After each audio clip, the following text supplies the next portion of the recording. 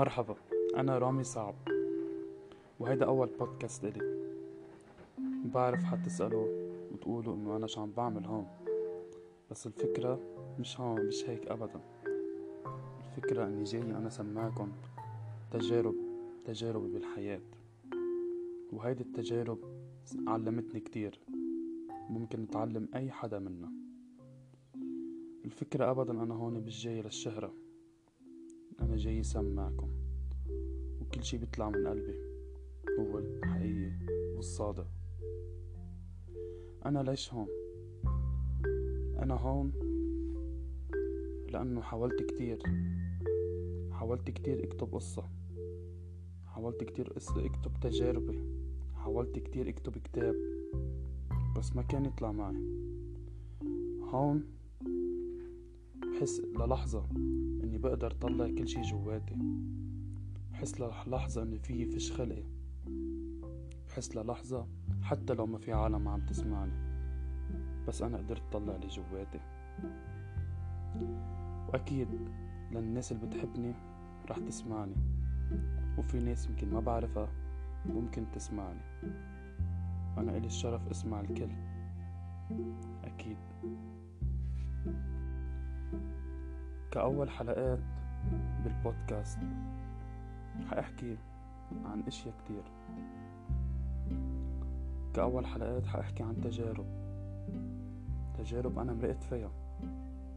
هيك رح بلش معكم، بس بعدين رح كفي بتجاربكم واسمعكم. ممكن تكونوا عم تسجلوا معي. أبدا ما لازم نخاف من شي اللي جواتنا، بالعكس لازم نطلع كل شي. نحن قادرين، وصدقوني لو قد ما سكرت الدنيا بوجهكم، فيكم تفشوا خلقكم، فيكم تحكوا الصوت، تحدوا مثل ما أنا تحديت حالي. وهلأ أنا هون قبلت التحدي، وعم واجه كل الخوف اللي جواتي، عم واجه كل التجارب الحياة اللي مرقت فيها الصعبة، عم واجه كل شي قدامي.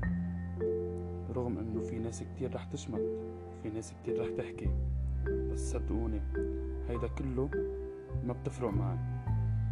انا بهيدا اول بودكاست لي، ما حطول في حكي كتير، لانه كل حلقة لها قصتها، وهيدي كانت كبداية، كأول معرفة. واكيد انا عندي حسابات على السوشيال ميديا، فيكم كلكم بس تسمعوا تقدروا تحكوني أو تقدروا تسألوني أسئلة. أنا هوني قدامكم لأحكي قد ما بدكم. وأكيد من بعد ما تسمعوا تجاربي والحياة شو علمتني، رح تفهموا كتير إنه أنا شو عم بعمل هون. وأكيد أنا كتير مبسوط من كل شخص وصل معي وسمعني لهون وبقدره، وأنا بقدم له كل الاحترام. بودكاست ما حيكونوا على فترات طويلة، يعني تقريبا كل أسبوعين حيكون في بودكاست بعنوان معين. وأكيد إلي الشرف تعرف عليكم كلكم.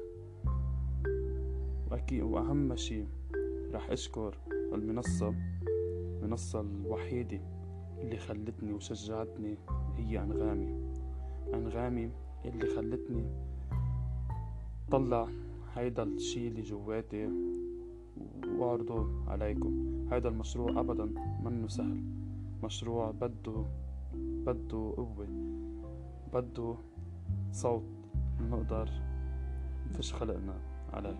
شكرا للكل اللي سمعني، شكرا لكم.